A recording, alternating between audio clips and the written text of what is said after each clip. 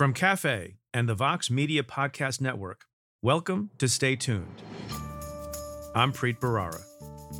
The one space that you truly had for privacy, the one refuge that existed, was your brain, was your thoughts. And suddenly you're going to be opening that up to Facebook and to Google and to governments worldwide. That's Nita Farahany.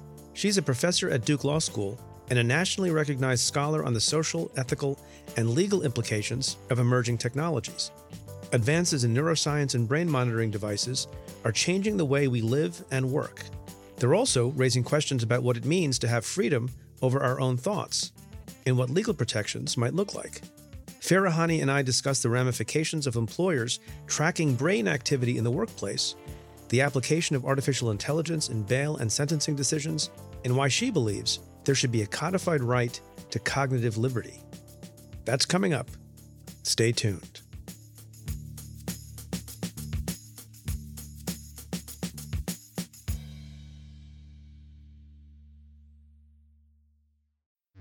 Support for this podcast comes from Planned Parenthood. It's hard to imagine a world where we leave future generations with fewer rights and freedoms. Since the Supreme Court's decision to overturn Roe v. Wade, politicians in nearly every state have introduced bills aimed at blocking people from getting the essential sexual and reproductive care they need, including abortion. Planned Parenthood believes everyone deserves access to care, and with supporters like you, they can reclaim our rights and protect and expand access to abortion care. Visit PlannedParenthood.org/future to learn more and support their cause. I'm Dahlia Lithwick, and I'm host of Amicus, Slate's podcast about the law and the U.S. Supreme Court. We are shifting into high gear, coming at you weekly with the context you need to understand the rapidly changing legal landscape. The many trials of Donald J. Trump, judicial ethics, arguments and opinions at SCOTUS.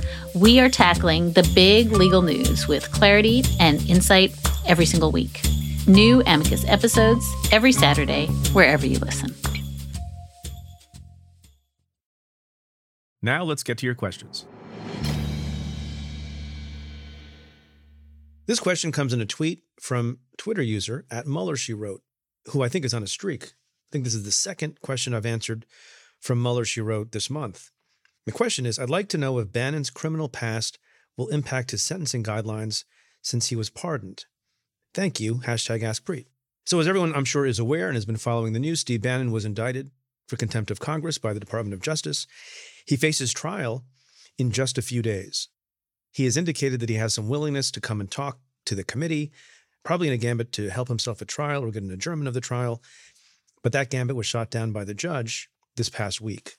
Now, the questioner is assuming something that hasn't happened yet, and that is a criminal conviction of Steve Bannon. Now, if he is convicted, I guess the question goes to what the guidelines would be for Steve Bannon based on, quote, his criminal past, end quote. Well, it's a technical matter. He does not have a criminal past. He was arrested, as you may remember, in an indictment brought by the Southern District of New York, my old office, in connection with a scheme to get taxpayers to give money to a nonprofit that Bannon was part of for the purpose of building a wall at the southern border. But here's what the allegations were in the criminal indictment: that Steve Bannon and 3 co-defendants had made representations that they would not pocket a single penny of the money donors were giving to build the wall. But the allegations go on to say they in fact pocketed hundreds and hundreds of thousands of dollars. Now, Steve Bannon was never convicted in that case because he never went to trial in that case, because he was pardoned at the last possible moment by the former president, Donald Trump, when he had the pardon power. As I noted at the time, it was kind of ironic and a bit ridiculous for many reasons. But one reason was that only Steve Bannon was pardoned, and the other 3 defendants were left in the case and had to go to trial. In the federal system, one of the ways in which the guidelines work is that if you have a prior criminal history, that gives you a certain number of points, and it places your sentence in a range that's determined by a chart in the sentencing guidelines, as every federal prosecutor and every federal judge knows. But that criminal history is not governed by arrests. It's governed by convictions. So if you have a number of prior felony convictions, your score goes up and your sentencing guidelines range also goes up. Steve Bannon was never convicted of anything to my knowledge, so he has 0 criminal history points. I suppose the spirit of the question is, per some people, that accepting a pardon amounts to a confession to the crime or an admission to the crime, does that constitute a criminal history? I don't think so. I'm not aware of any court that has considered that question and decided that it does constitute criminal history. It might be different in the case of someone who had been convicted of a crime and later pardoned, that the pardon doesn't necessarily extinguish the conviction for purposes of a future conviction and the guidelines range. But in a case like this with Steve Bannon, whether you like it or not, the fact that he was never convicted and nonetheless got a pardon, I don't think brings him up in the sentencing guidelines. That's my answer. So, of course, this past Tuesday was another blockbuster hearing by the January 6th committee, and it did not disappoint, as prior hearings have not disappointed. There was a lot of information. Some of it was stitched together from prior things that we knew, and some of it was actually fresh and we had not known. And we heard from people that we hadn't heard from before, including former White House counsel Pat Cipollone, some people associated with the Oath Keepers.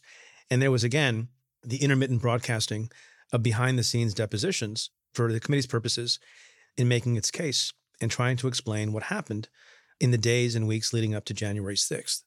There are kind of two categories of information and evidence that I think were brought to bear at the hearing.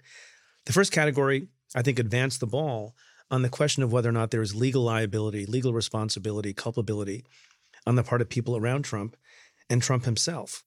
I'll give you two examples. Example number one is the amount of evidence that they pieced together to suggest more than we realized before how much Donald Trump was connected to the March on the Capitol on January 6th. We heard previous testimony from Cassidy Hutchinson and others that Trump really wanted to go onto the Capitol. But we learned further this week that he had a draft tweet that never was ultimately sent, but indicated his interest in going to the Capitol. We heard from people who said that they expected Donald Trump to go to the Capitol. We heard about the things that he ad-libbed in his speech on January 6th, relating to the strong action people must take and the fight they must take to the Capitol.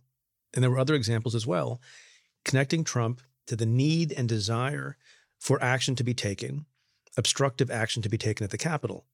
I think that goes some way of increasing the potential liability on the part of Donald Trump. And then second, we heard more testimony and more information about that fateful, crazy, many hours long December 18th meeting in the White House that ranged from the Oval Office to the residence to other rooms in the White House as well. That's the meeting where there was a draft executive order that was circulated, which would have given the power to the Department of Defense to seize voting machines, where Donald Trump talked about giving Sidney Powell, the Kraken lawyer, a security clearance, making her a special counsel, where some of the mainline lawyers for the White House and the White House counsel's office were arguing strenuously with and cursing at some of the Kraken lawyers who were advocating extreme action and the declaration of martial law. So the evidence relating to Trump in connection with the March on the Capitol, and weeks earlier, this meeting where lots of things were discussed, extreme things were discussed that Donald Trump seemed to favor, I think all go to the legal question of what liability there might be and how this might impact the Justice Department's decision about an investigation and a potential prosecution. The second category of information I think is very, very important as well. It doesn't necessarily go straight to the legal question of criminal culpability, but a little bit more in the nature of emotional testimony, human interest testimony that may have a persuasive effect on some of Trump's base and some of the people who have not thought the insurrection was in fact an insurrection, who have not thought that it was as bad as I think normal people and reasonable people think it was. I'm thinking in particular of the testimony of prior Oath Keepers, one of whom said, "We are lucky that there was not more bloodshed at that event," who apologized to the Capitol police officers and who seems to have awoken from a cultish haze of extremism. And you hope that someone like that, who was caught up in this violent extremism, but who is awakened from it and is counseling people that that's not the way to go. That's not good for the country. That's not good for harmony. That's not good for unity. That has some effect on people who used to think like he did. And the other example is this very stunning text exchange between two people very high up in the Trump community. These are statements made by Brad Parscale, the Trump campaign manager, and he was making them in text to Katrina Pearson, another high-up official. And what does Brad Parscale say in the wake of January 6th? Quote, "A sitting president asking for civil war. This week, I feel guilty for helping him win." He goes on in the text exchange with Katrina Pearson to say he feels guilty about that, and also said he believed that Trump's rhetoric led to a woman being killed. And Katrina Pearson says it wasn't the rhetoric, And Parscale responds, Katrina, yes, it was. Again, that text exchange does not have a lot of direct bearing on legal responsibility, but maybe it does have some bearing on the degree of personal responsibility folks will feel, having contributed to Trump's rise and his strident persistence in the big lie. Now, at the end of the hearing on Tuesday, Liz Cheney, as she has before, dropped something of a bombshell. She said, quote, after our last hearing, President Trump tried to call a witness in our investigation, a witness you have not seen yet in these hearings. She goes on to say that person declined to answer or respond to President Trump's call and instead alerted their lawyer to the call. Their lawyer alerted us. And then she went on to say that they have referred the matter to the Department of Justice. So that was a significant moment. It was a serious moment. It was a serious thing that needs to be looked at. It was certainly unethical. It's certainly problematic. It certainly suggests something based on the track record of Donald Trump that everyone should be worried about and concerned about. And the committee was right in bringing it up. The committee was right in referring it to the Justice Department. But the question that I've gotten a lot in the last couple of days is, does this constitute criminal witness tampering, obstruction of justice? And there's a statute that talks about witness tampering, and lots of people have been commenting on it. So to repeat, I think it's serious. I think it's something that needs to be taken seriously. I think it's right for Liz Cheney to mention it, if for no other reason, to make sure that Donald Trump and people around him are on notice, that they know about this conduct and they take it seriously and it looks bad. And maybe they'll have the intelligence and the pragmatism not to try to do that kind of thing again. However, I disagree with some of the commentators who are kind of blithely stating that this is an easy criminal case to bring or a clear criminal case to bring by itself without additional evidence. Now, it is certainly true that attempts to commit a crime can constitute a crime themselves, but here there's not really much to go on. For purposes of violation of a criminal statute that you have to prove beyond a reasonable doubt to a unanimous jury. Now, most importantly, no conversation ever happened. This witness did the right thing, refused the call, and reported it to the authorities. So there's no way of knowing or being able to prove, certainly not beyond a reasonable doubt, based on the evidence here alone, what the purpose of Trump's call was. You and I know that it was almost certainly nefarious. You and I know that he's had a track record of doing this. In fact, I know, especially from my own experience, that Donald Trump once called me, I think, for an unethical and possibly bad purpose the day before I got asked to resign. I, too, didn't take the call. I, too, reported it to the Justice Department and made a statement about it after the fact. But I can't prove, because I didn't take the call, I didn't connect with the former president, I can't prove that he was going to ask me to do something inappropriate, unethical, or illegal. And I think that's the same situation you have here. Now, I guess it's possible, if there are other witnesses who can say, well, Donald Trump told me that he was calling a witness for the purpose of telling the witness not to testify. That would be helpful to a criminal prosecution. But based on what we have here alone, without more and without a further investigation, I think a criminal prosecution based on an incompleted call is difficult.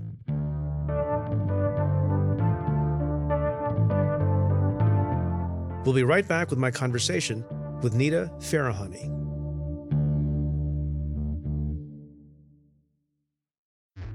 Support for Stay Tuned comes from Mint Mobile. If there's one thing that all former U.S. attorneys for the Southern District of New York have in common, it's that we love a good sauce. It's even rumored, although I can't fact-check this, that Ogden Hoffman, who served in the position from 1841 to 1845, never ate a meal dry. Now you're probably asking, what does sauce have to do with my cell phone bill? It's because Mint Mobile's secret sauce is that they sell all of their wireless services online. They cut out the cost of retail stores and pass those sweet savings directly to you. For a limited time, their premium wireless plans are just $15 a month when you purchase a 3-month plan. To get the new customer offer and your new 3-month unlimited wireless plan for just $15 a month, you can go to mintmobile.com/Preet. That's mintmobile.com/Preet. Cut your wireless bill to $15 a month at mintmobile.com/Preet. $45 upfront payment required, equivalent to $15 a month. New customers on first 3-month plan only. Speed slower above 40 gigabytes on an unlimited plan. Additional taxes, fees, and restrictions apply. See Mint Mobile for details.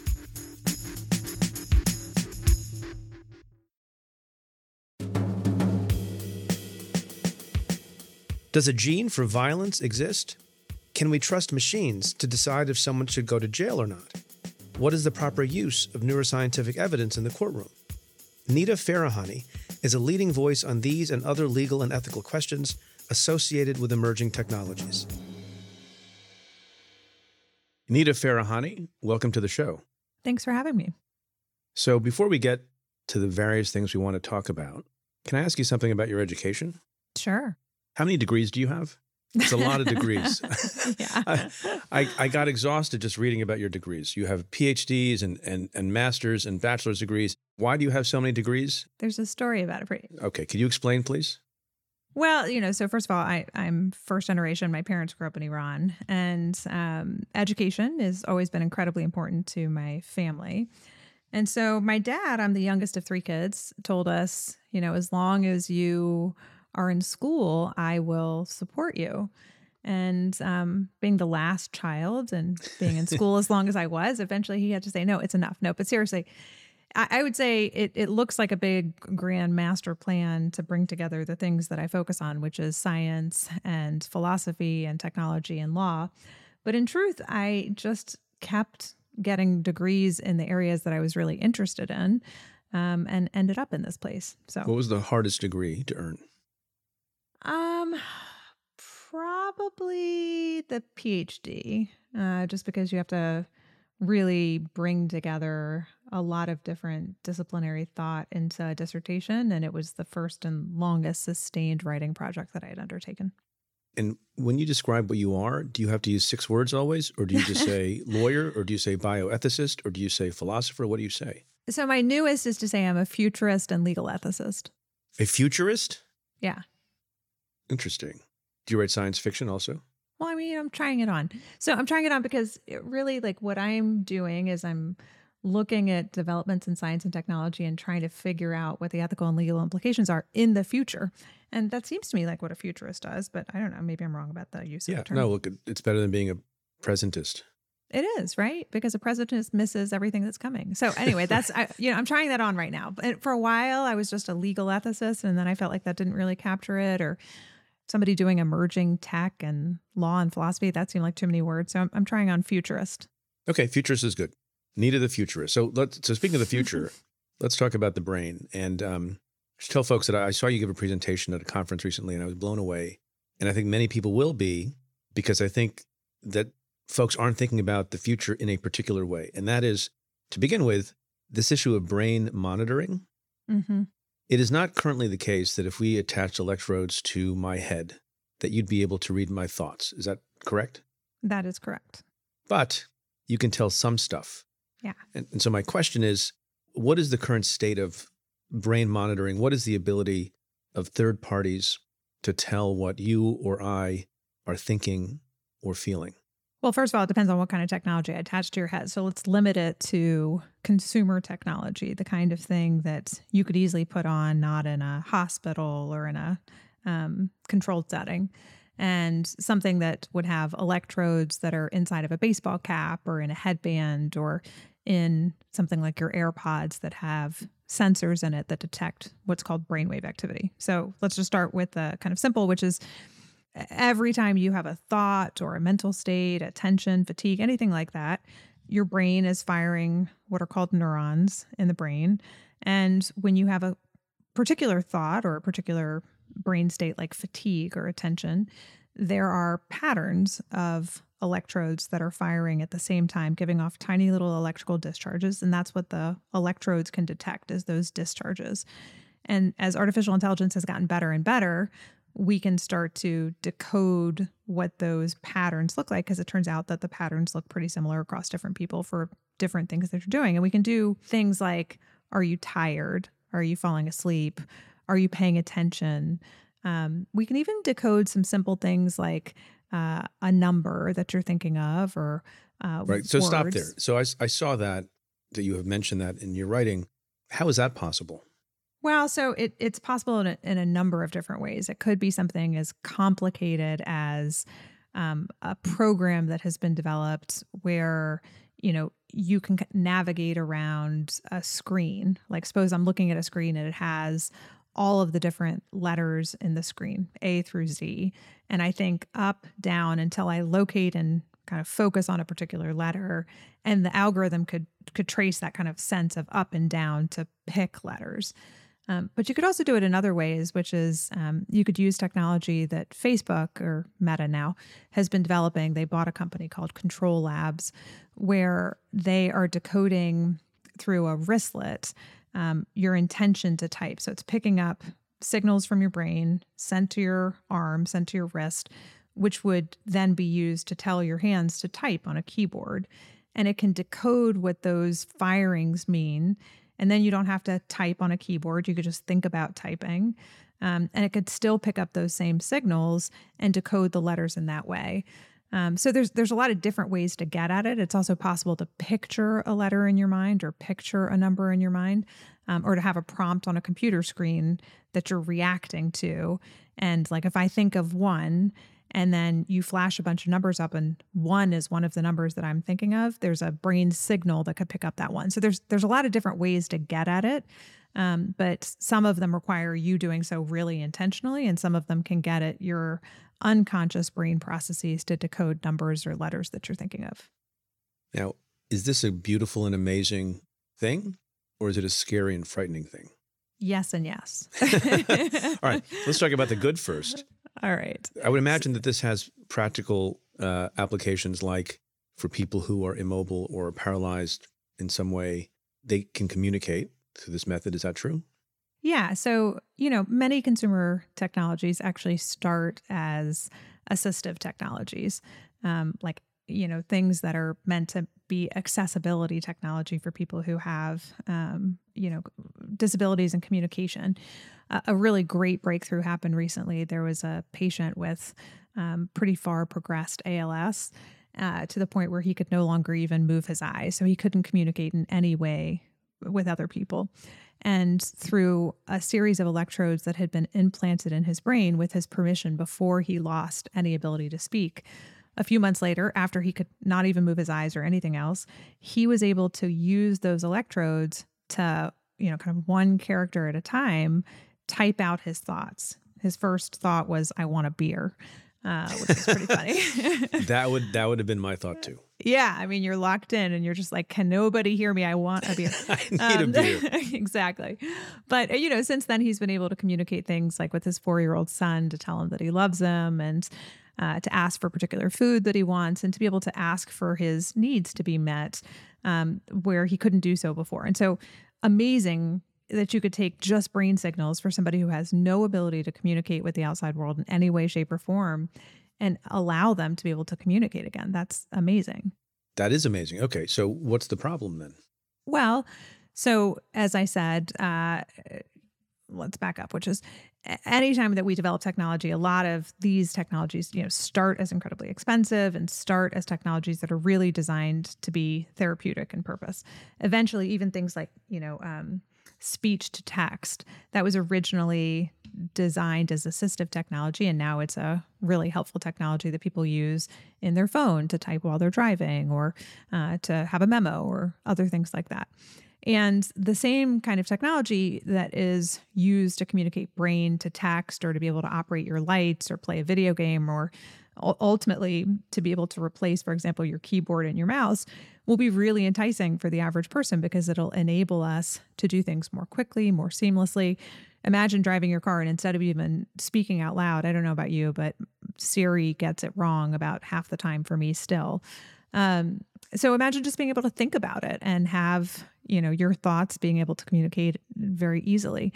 That's exciting again, but the implications of doing so is that suddenly the one space that you truly had for privacy, the one refuge that existed, was your brain, was your thoughts.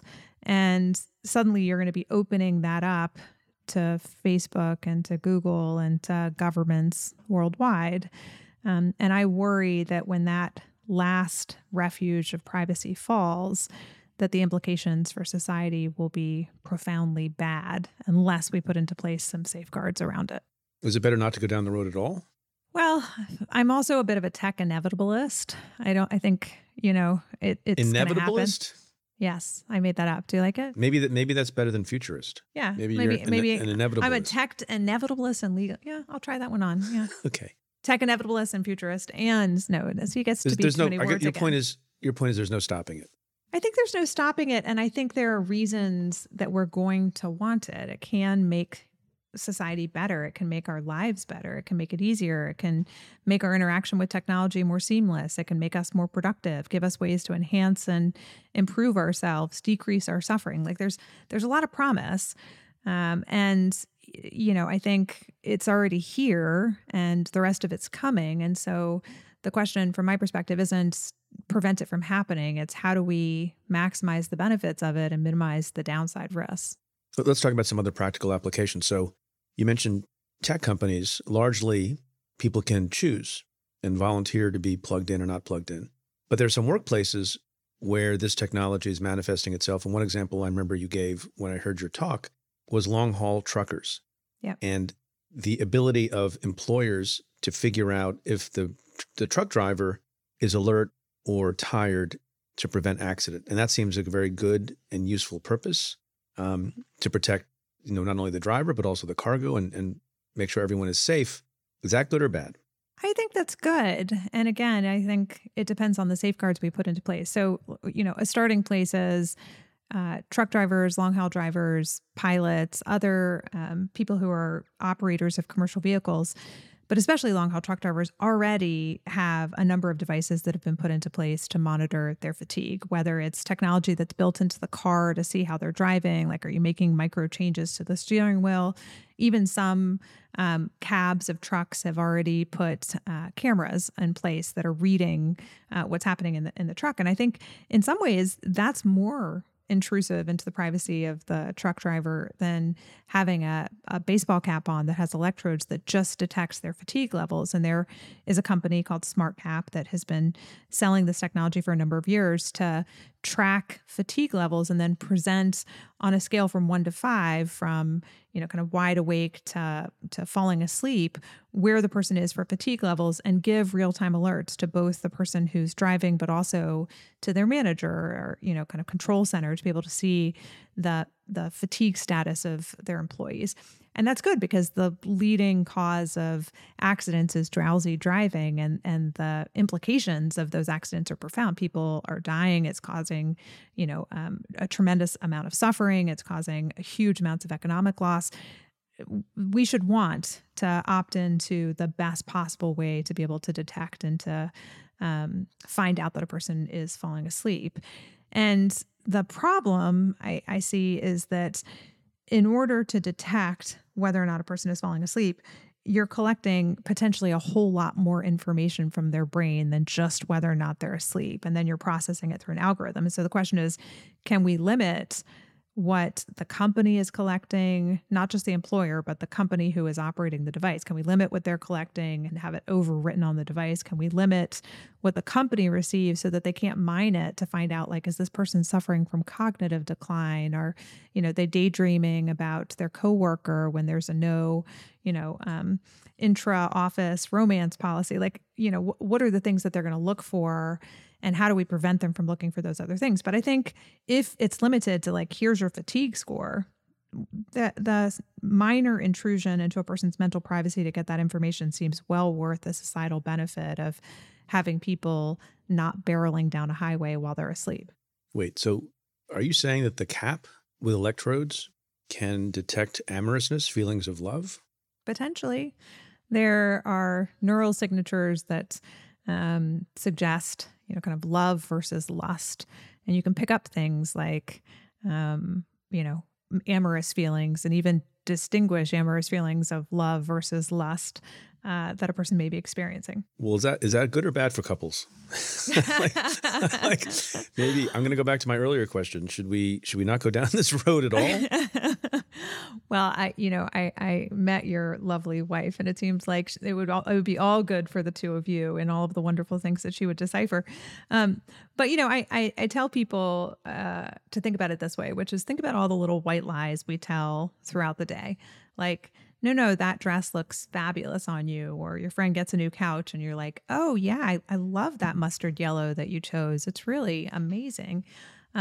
You tell these white lies because they don't really matter, and you know that they can help smooth out relationships between individuals.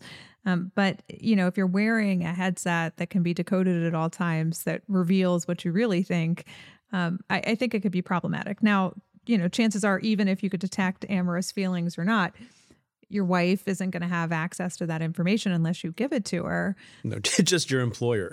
just your employer, which could be problematic. Now, I mean, I worry about it in the employment setting, because especially in the employment setting, and part of the reason you heard me talk about that's one of the chapters in my book that's coming out, because I think it's such an interesting setting to think about these issues. People might say like, oh, well, you can just quit and go work somewhere else, except surveillance tech is in almost every workplace now, whether that's cameras or keystroke monitoring, bossware that has been integrated into most people's computers during the pandemic. Something like 87% of companies said that they've started to implement bossware technology to track what people are doing, even turning on their cameras to see with them at their desks. And there are very few, if any, protections for people other than the idea that the workplace is at will. But if there's nowhere else to go, because every worker is required to have some kind of technology that's in place, it can be problematic. And there are other ways that, it's not just tracking fatigue levels. There are other kinds of things that workplaces will start to track using people's brains. There's one example of this that I just learned about recently because I'm dumb. My kids were telling me that standardized tests, which often now have to be taken in the home because of COVID, I think you're supposed to download software that can tell if you're looking away from the computer screen or not focused enough on the test that it's possible you're cheating. So it's not just in the workplace. Yeah. It's in testing as well. Yeah, that's creepy. So, during the pandemic, Zoom actually rolled out a feature that was incredibly unpopular that basically did the same thing and was offering it to employers, which was to find out how often the person minimized the Zoom screen on their computer to do something else during a Zoom meeting. Yeah. And, there was just people were outraged by this. They were like, we definitely do not want that. And I certainly wouldn't have wanted that during, or still don't want that for other people to know every time I minimize the Zoom screen that I'm in a conversation with them. So you're right. I mean, it's in every setting.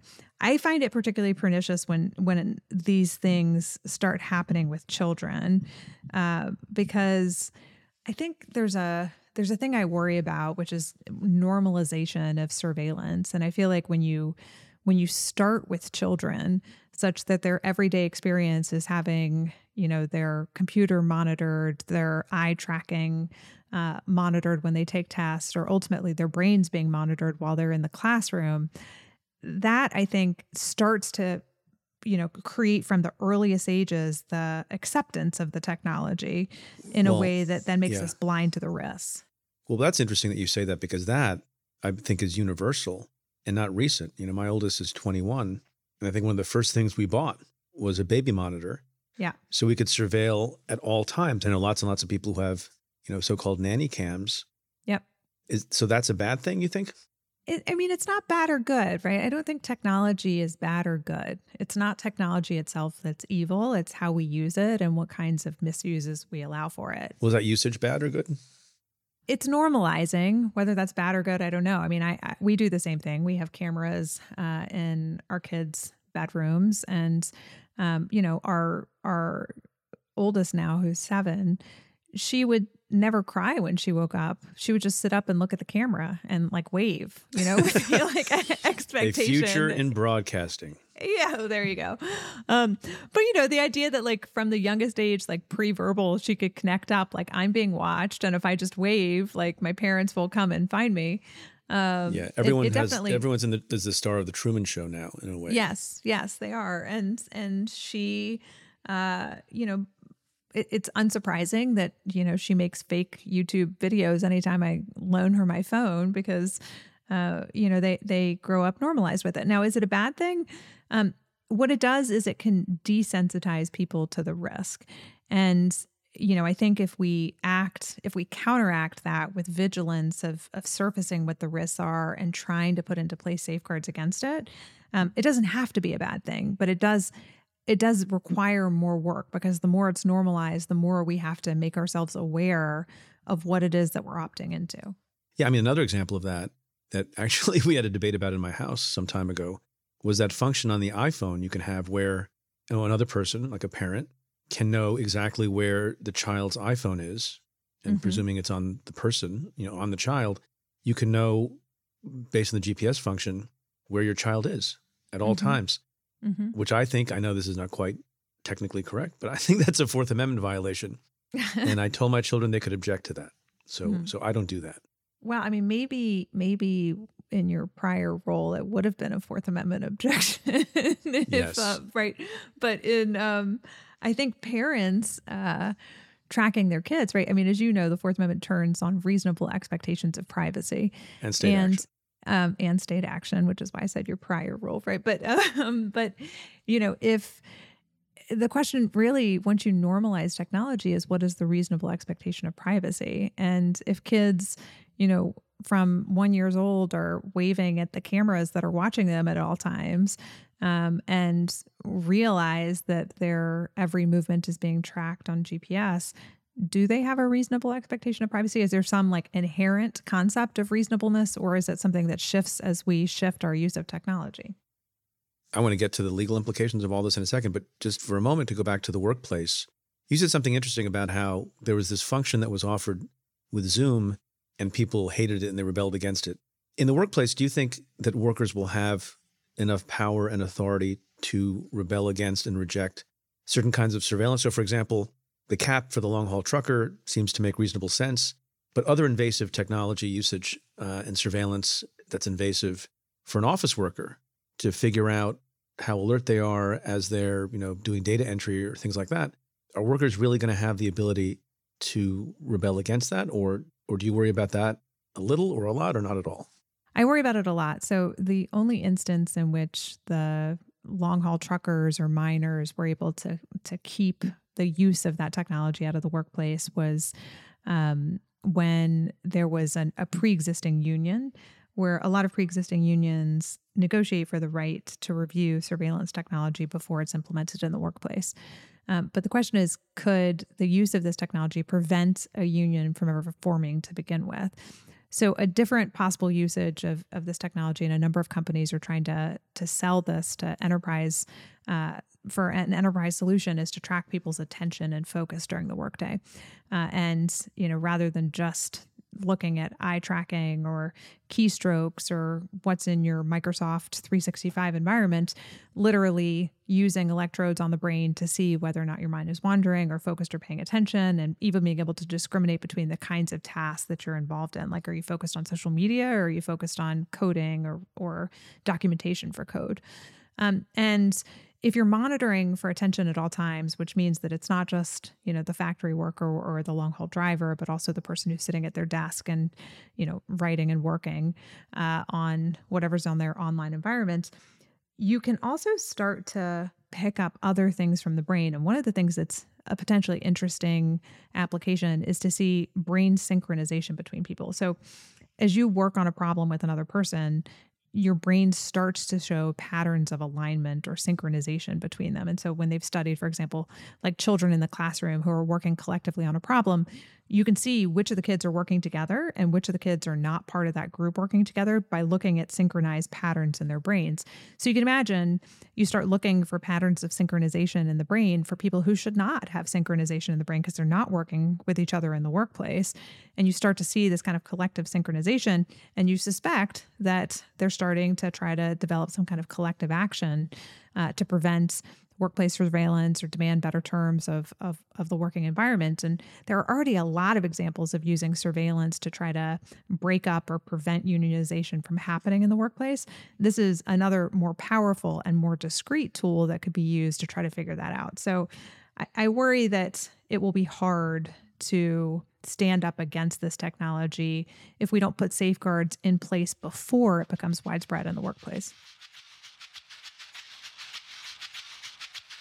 We'll be right back with more of my conversation with Nita Farahany after this.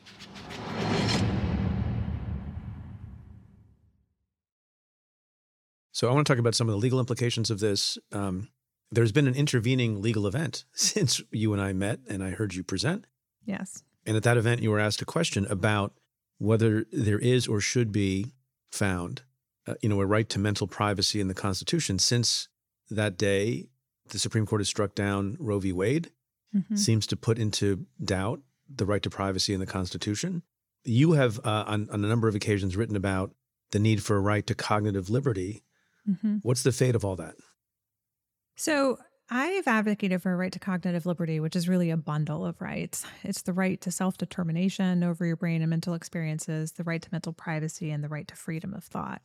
And I've advocated that in order to recognize that, we update existing international human rights law related to each of those three to reflect the right to cognitive liberty.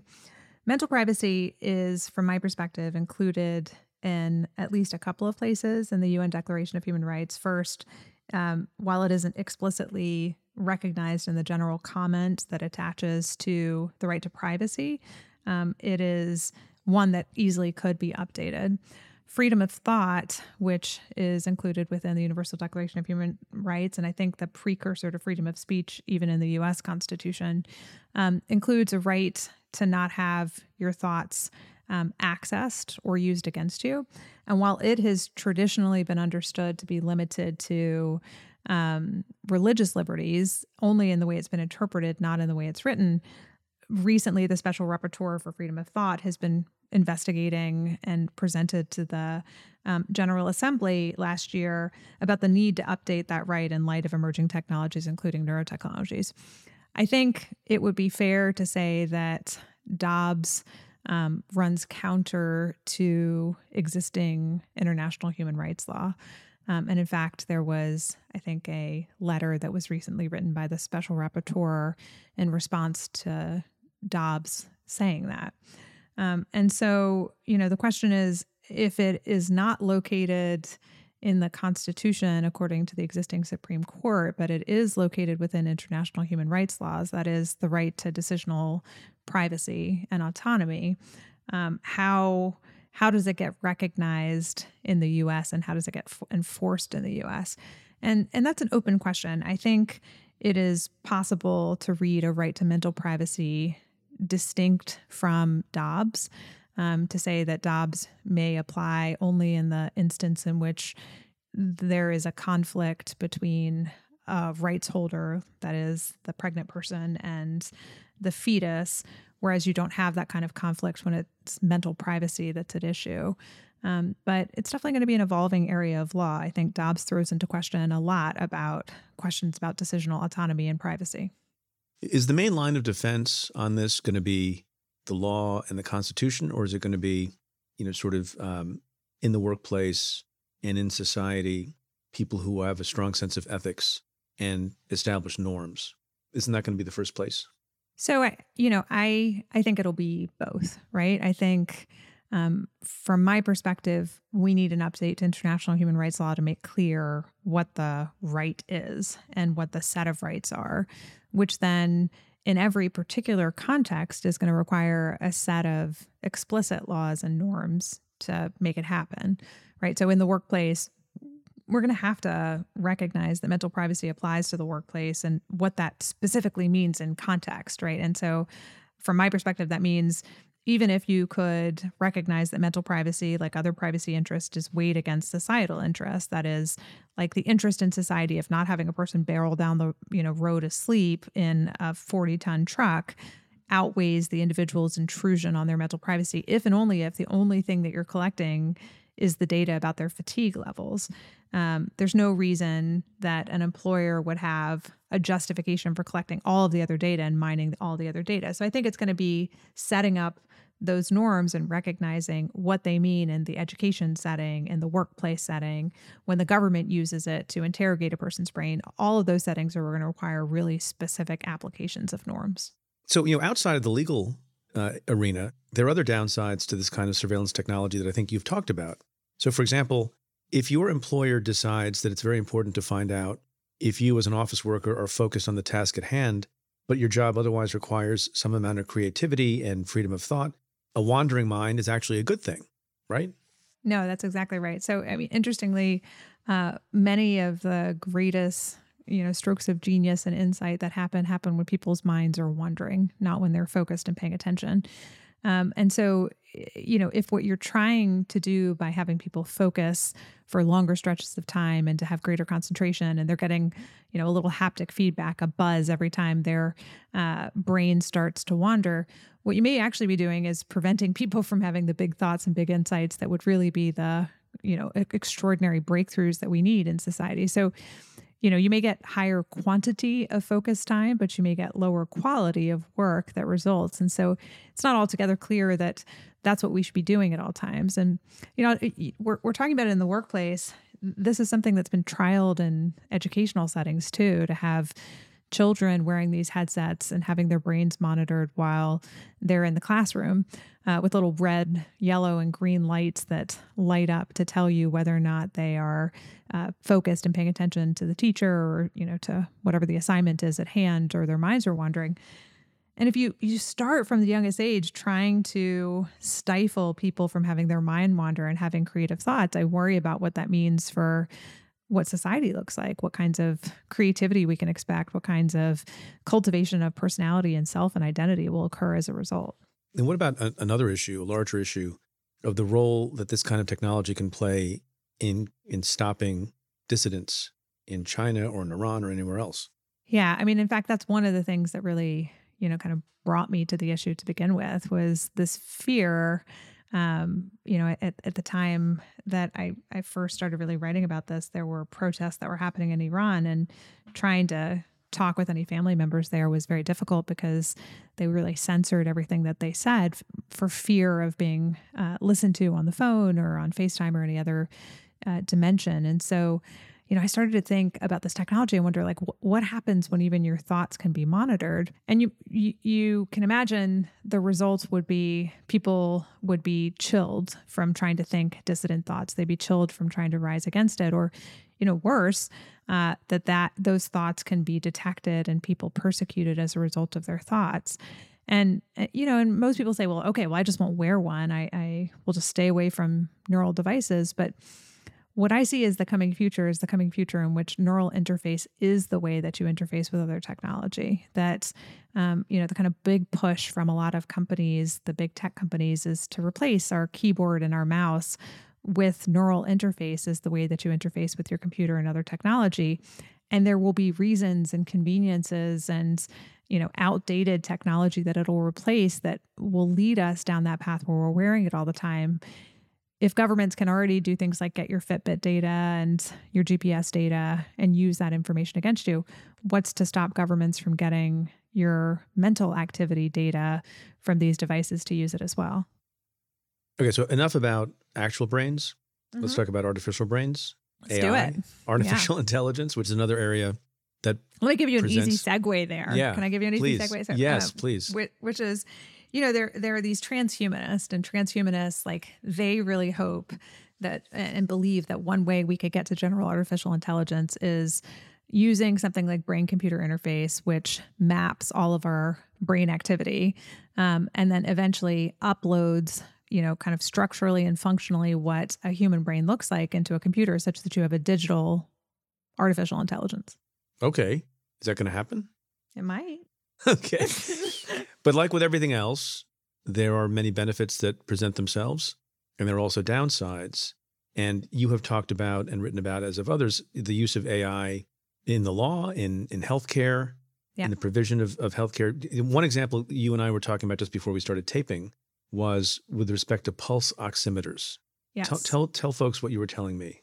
So, a kind of starting place that is important for artificial intelligence is most artificial technology, behind it is machine learning algorithms. And these are basically just, kind of big software programs that take large data sets and then are able to find patterns and make inferences from those patterns that we might not easily be able to make, or that would be very difficult to do without these algorithms, because there are, hundreds of thousands to millions of data points that are being used.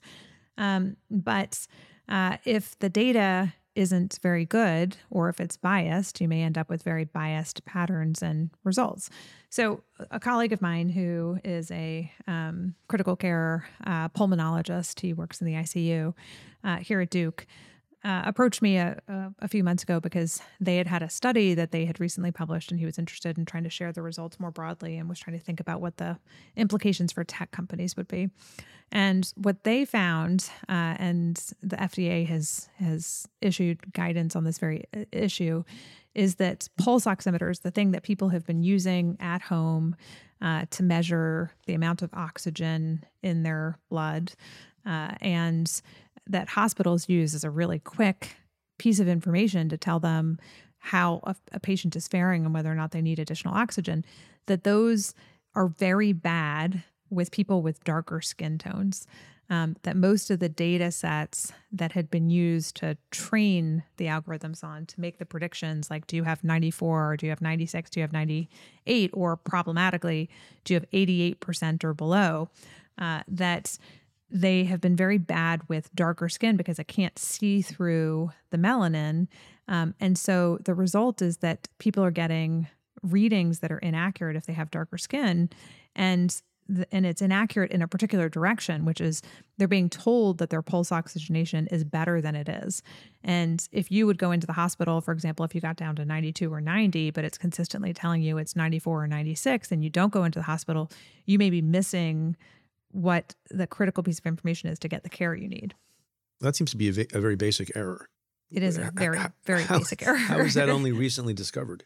Well, I think part of the problem with AI is that a lot of times people are taking the technology as if it is infallible or objective truth. They assume because it's trained on huge data sets that it must be accurate, but what they miss about that is that, humans are putting together the data sets. And if humans have biases in the data sets that they're putting together, those biases will be reflected in the data sets and will be replicated by the data sets. And then we may not know how it's doing what it's doing. And the result is, kind of bad errors. He wrote an op-ed that he put in Stat News recently. And it talks about a patient that he'd had in the ICU who their pulse ox reading was consistently, appropriate, but the patient was doing very poorly. And so they ordered a blood gas level to measure what the actual amount of blood oxygenation was. It came back with a significant discrepancy, and that patient died later that day despite doing everything they could to save him.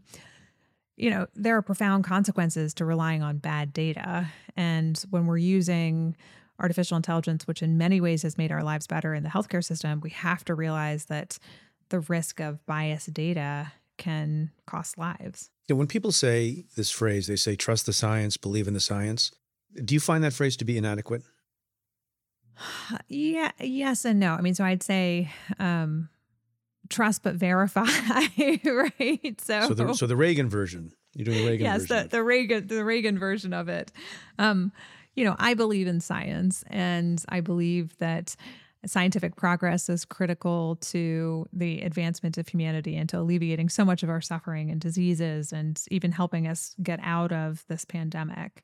But there's a big but, which is we also shouldn't blindly trust science without realizing that there are human biases that go into any institution, including a scientific one. You asked me about my degrees earlier on. My degree in philosophy was on philosophy of biology, and philosophy of biology critically looks at the assumptions in science and evaluates those assumptions and recognizes that science and technology are also human-made institutions. So I might be a little more biased than others. Well, is one way of looking at that just the application of more science to in other words, you have a scientific process. I think it's also a science. Yeah. So I think it's not just science, right? Because yes, the scientific process helps us to be able to figure out where there are problems by testing it, but we have to bring other disciplines to do so, right? If you go at it without thinking about the sociology of science or the kind of the institution of science as an institution that has biases baked into it, biases that are driving it, biases that are informing its data sets, you may not look for that and test for that. I want to talk about AI in the courtroom. Yeah. Because that's obviously fascinating to me. Yeah. And among the things that I want to discuss with you. And so it is actually being used, the use of Yes. machine-driven algorithms in a couple of places and maybe more. But the two places in which I know that it is being used and there's some controversy is with respect to granting of bail for people who, one of the central worries in connection with the question of detention pending trial is whether the person will abscond and not show up, engage in flight. And the other is in sentencing, where one of the factors is the likelihood of recidivism. For most of our history as human beings that have had tribunals, those things are being determined by human beings who are fallible. What's the role of technology here, and is it working or not? So technology is being worked into the courtroom in a lot of ways, and AI in particular, right? So there are systems like Compass, which is a system that's been used in the United States for making decisions to assist, to give risk scores to judges, or in New Jersey, there's a system that is being used for bail determination. And I think first, it's important to realize anytime you're using artificial intelligence to augment or replace human decision-making, it's really important that we know how the system works and what it's doing. And the reason I say that is because if you can't see it, if there's no transparency into how it's coming up with a risk score, for example, then it might be doing so based on factors that if we knew explicitly what it was doing, like if it was explicitly taking race into account, or if it was explicitly using proxies of race, and then the result is that it's making a recommendation against bail every time you have an African-American male between the ages of 20 to 35, but not for the same white male, then we should start to be worried about it. And it turns out that's what's happening with some of these systems, is that they are replicating some of our existing biases and maybe making them worse because we can't see into what's happening. And so, I think one is to realize that. Two is to ask, what is it that they're replacing?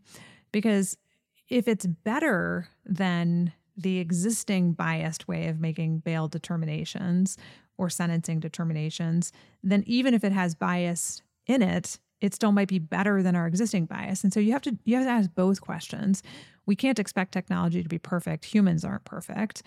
The question is it better or is it worse? And one way to make it better and much better is to have transparency into how it's making its decisions so that we can evaluate it and check those decisions.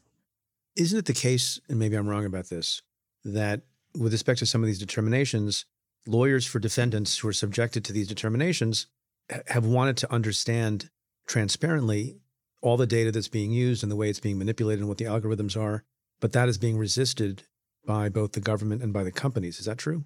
Yeah. So, that's one of the big problems is a lot of companies who are building these systems, they claim that, what the data is or what the source code for how it's making its determinations are trade secrets.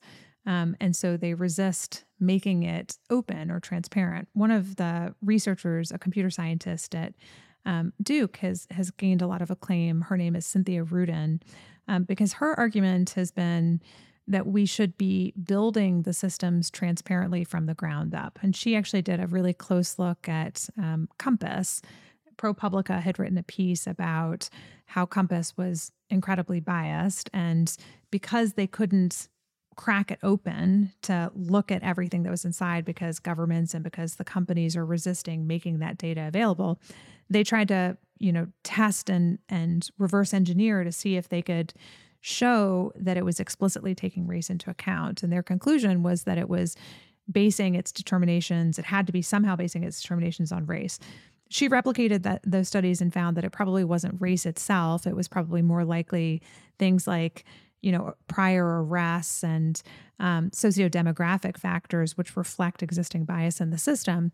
But she also has been able to show that if you build these algorithms from the ground up in a way that are explainable to begin with, rather than having to fight with the companies or fight with the government to get the information, we would be able to know from the get-go what they're taking into account, and that she's had success in every one of the systems that she's replicated, building an explainable model to have them be just as accurate, if not more accurate, at the predictions for the things that we're trying to predict, like who should, get a blood gas level, or who is likely to recidivate for a crime. But, I guess the question is, how do you measure if the algorithm is doing a better or worse job than the human being? Some things maybe are measurable more easily than other things. Is that true? Yeah. So, recidivism is something that you can tell over time, right? Yeah. You can tell if somebody's reoffending over time, and you can look at how long we've been using these assistive technologies, like Compass or the New Jersey system, and then compare them to how judges have done and what the rate of recidivism is. So you can do that. And you can similarly, look at historic data sets that we have for healthcare decisions and see how those historic data have compared to the models where you've implemented the newer technologies, and then compare the two and see which one does better. And some people are doing controlled studies where, they'll implement a system to predict who gets additional testing when you come into the hospital to have a greater workup because there's a suspicion for a heart attack, versus you don't have more workup that's done, and use the algorithm to test, two different groups, one just based on doctor recommendation, one based on algorithm recommendation, and see which group fares better. So you can do some of that, and that's what people are doing to try to compare the two. I think the question when you have really high stakes decisions like healthcare and like jail or sentencing determinations or bail determinations is, do you have to do it blindly, or can you do it with a model that requires and forces it to be transparent so we know how it's working? There's another issue in the courtroom, not quite related to this precise topic, but I know you've addressed it before. Is there a gene for violence? Yeah. If there is, it has enormous implications. It has, there's a lot of debate about this. The shorter answer is no. There isn't a gene for violence. And there's this outdated assumption that has persisted about what was called the warrior gene. The media loved the warrior gene for a very long time. It was the monoamine oxidase A gene, which, because it's on the X chromosome, if you have a small amount of what it's expressing, and you're male, you're not compensated by having two copies of it. If you're female, you have two copies of it, and so you wouldn't have the same effects. But the idea was that if you have low expression of monoamine oxidase A together with childhood violence, that you were much more likely to be a violent offender as an adult. And it just turns out the more we learn about genetics, the more we realize that any particular gene only contributes a tiny amount to complex behaviors. And so it's unlikely that we're going to find a gene for violence, especially because the concept of violence itself, like, are you a really good lacrosse player or are you a homicidal killer? Like, both of them are violent. What's the Venn diagram on that? Right. That's the question. That's the question. But it comes up. It comes up because people are trying to make the argument that they are not responsible, right? Yeah. For a long time, I've been studying this, like, the people coming into the courtroom and using, like, my brain made me do it or my genes made me do it as their claim. And they look at abnormalities in their brain, or they look at abnormalities in their genes, and they try to say, like, this isn't me being like my bad character, my bad choices that are making these decisions. These are, my bad genes or my bad brains that are making the decisions. And, so they've brought in this evidence over time. Every time there's a scientific breakthrough, they bring it in and try to say, like, blame my genes, blame my brain. And sometimes it works. For the most part, it doesn't. But sometimes it helps people avoid the death penalty by being able to show that they're not the worst of the worst kind of offender. You served on something called Presidential Commission for the Study of Bioethical Issues. Yes. How was that? And did that accomplish something? It was great. So probably one of the best experiences of my life. It was under the Obama administration, 7 years. There were 13 of us, and we worked on a number of different issues that were the cutting edge issues of the day. Made specific recommendations about some of the issues that we took on, like whole genome sequencing and even the BRAIN initiative. So some of the precursor to the work that I've been working on was through that commission. And it did gain traction. So we definitely saw a number of our recommendations implemented. And for my own personal thinking, I think it helped take me from an academic who says things like, oh, that's a really hard and interesting question, to having a really clear perspective on issues, along with like very pragmatic recommendations about what needs to happen next to enable the responsible progress of science and technology. How's the book going? The book is done. The battle, can I say the title? Yes, please. The Battle for Your Brain, Defending Your Right to Think Freely in the Age of Neurotechnology. So it's done. That's great. But then in the world of publishing, it'll still take another 10 months for it to come out, right? Yeah, it comes out March 14th, 2023. It is. But can it be ordered in advance? It can be pre-ordered. It's already on Amazon and Barnes & Noble and everywhere else. Do you have a cover? I have a cover. You can check it out at Is it a big fat brain? Farahany. No, so you can check it out at nitafarahany.com. And it is, it really emphasizes the brain. They went with, because it's a kind of big think book.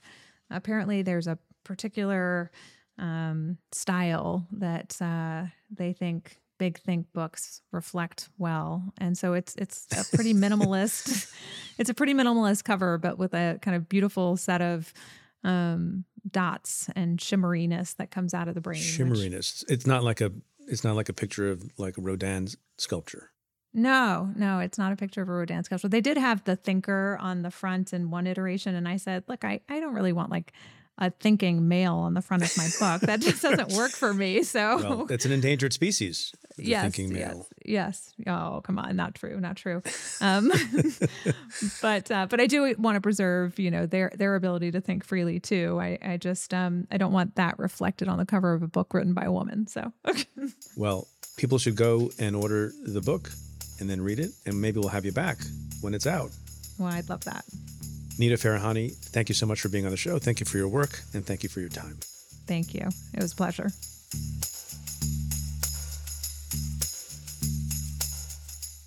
My conversation with Nita Farahany continues for members of the Cafe Insider community.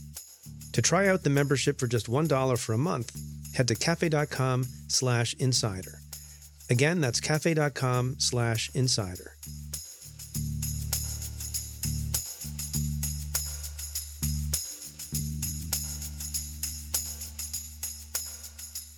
I want to end the show this week with a little bit of news about a friend of mine.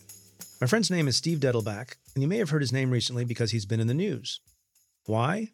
Because on Tuesday, the Senate confirmed him as President Joe Biden's nominee to lead the Bureau of Alcohol, Tobacco, Firearms, and Explosives, commonly referred to as the ATF. He happens to be the first Senate-confirmed nominee since 2015 to lead ATF, which is charged with regulating the firearms industry, among many other important responsibilities. The 48-46 vote was close, but it was a win for President Biden, but it's also a win for the country and could not be more important or timely in the wake of the recent cascade of horrible mass shootings across the country. Steve is someone I've come to know and respect deeply over the years. He's a fellow former U.S. attorney. When I served in the Southern District of New York, he was the U.S. attorney for the Northern District of Ohio throughout the Obama administration. He spent nearly his entire career in public service, from working as an assistant U.S. attorney in Maryland to the U.S. Justice Department Civil Rights Division, and later as an assistant U.S. attorney in Cleveland. I also supported him when a few years ago he ran for the position of Attorney General of Ohio. I know him well. I know he will do his job well. During his recent confirmation hearings, Steve emphasized that he has never been swayed by political considerations and noted, quote, "People need to have confidence that people in law enforcement's only agenda is to enforce the law. And if you're at the ATF, to catch the bad guys and protect the public," end quote. At this moment, there was no one better qualified to lead ATF and help to mitigate the gun crisis we have in this country. So I just wanted to say, Steve, congratulations. Thank you for your service. Get to work.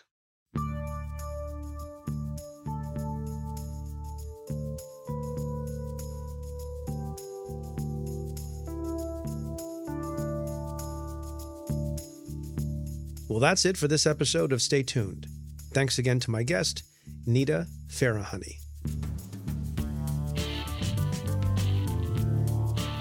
If you like what we do, rate and review the show on Apple Podcasts or wherever you listen. Every positive review helps new listeners find the show. Send me your questions about news, politics, and justice. Tweet them to me at Preet Bharara with the hashtag AskPreet, or you can call and leave me a message at 669-247-7338. That's 669-24-PREET. Or you can send an email to letters@cafe.com. Stay Tuned is presented by Cafe and the Vox Media Podcast Network. The executive producer is Tamara Sepper. The technical director is David Tatasciore. The senior producers are Adam Waller and Matthew Billy. The Cafe team is David Kurlander, Sam Ozer-Staten, Noah Azulai, Nat Weiner, Jake Kaplan, Sean Walsh, Namita Shah, and Claudia Hernandez. Our music is by Andrew Dost. I'm your host, Preet Bharara. Stay tuned.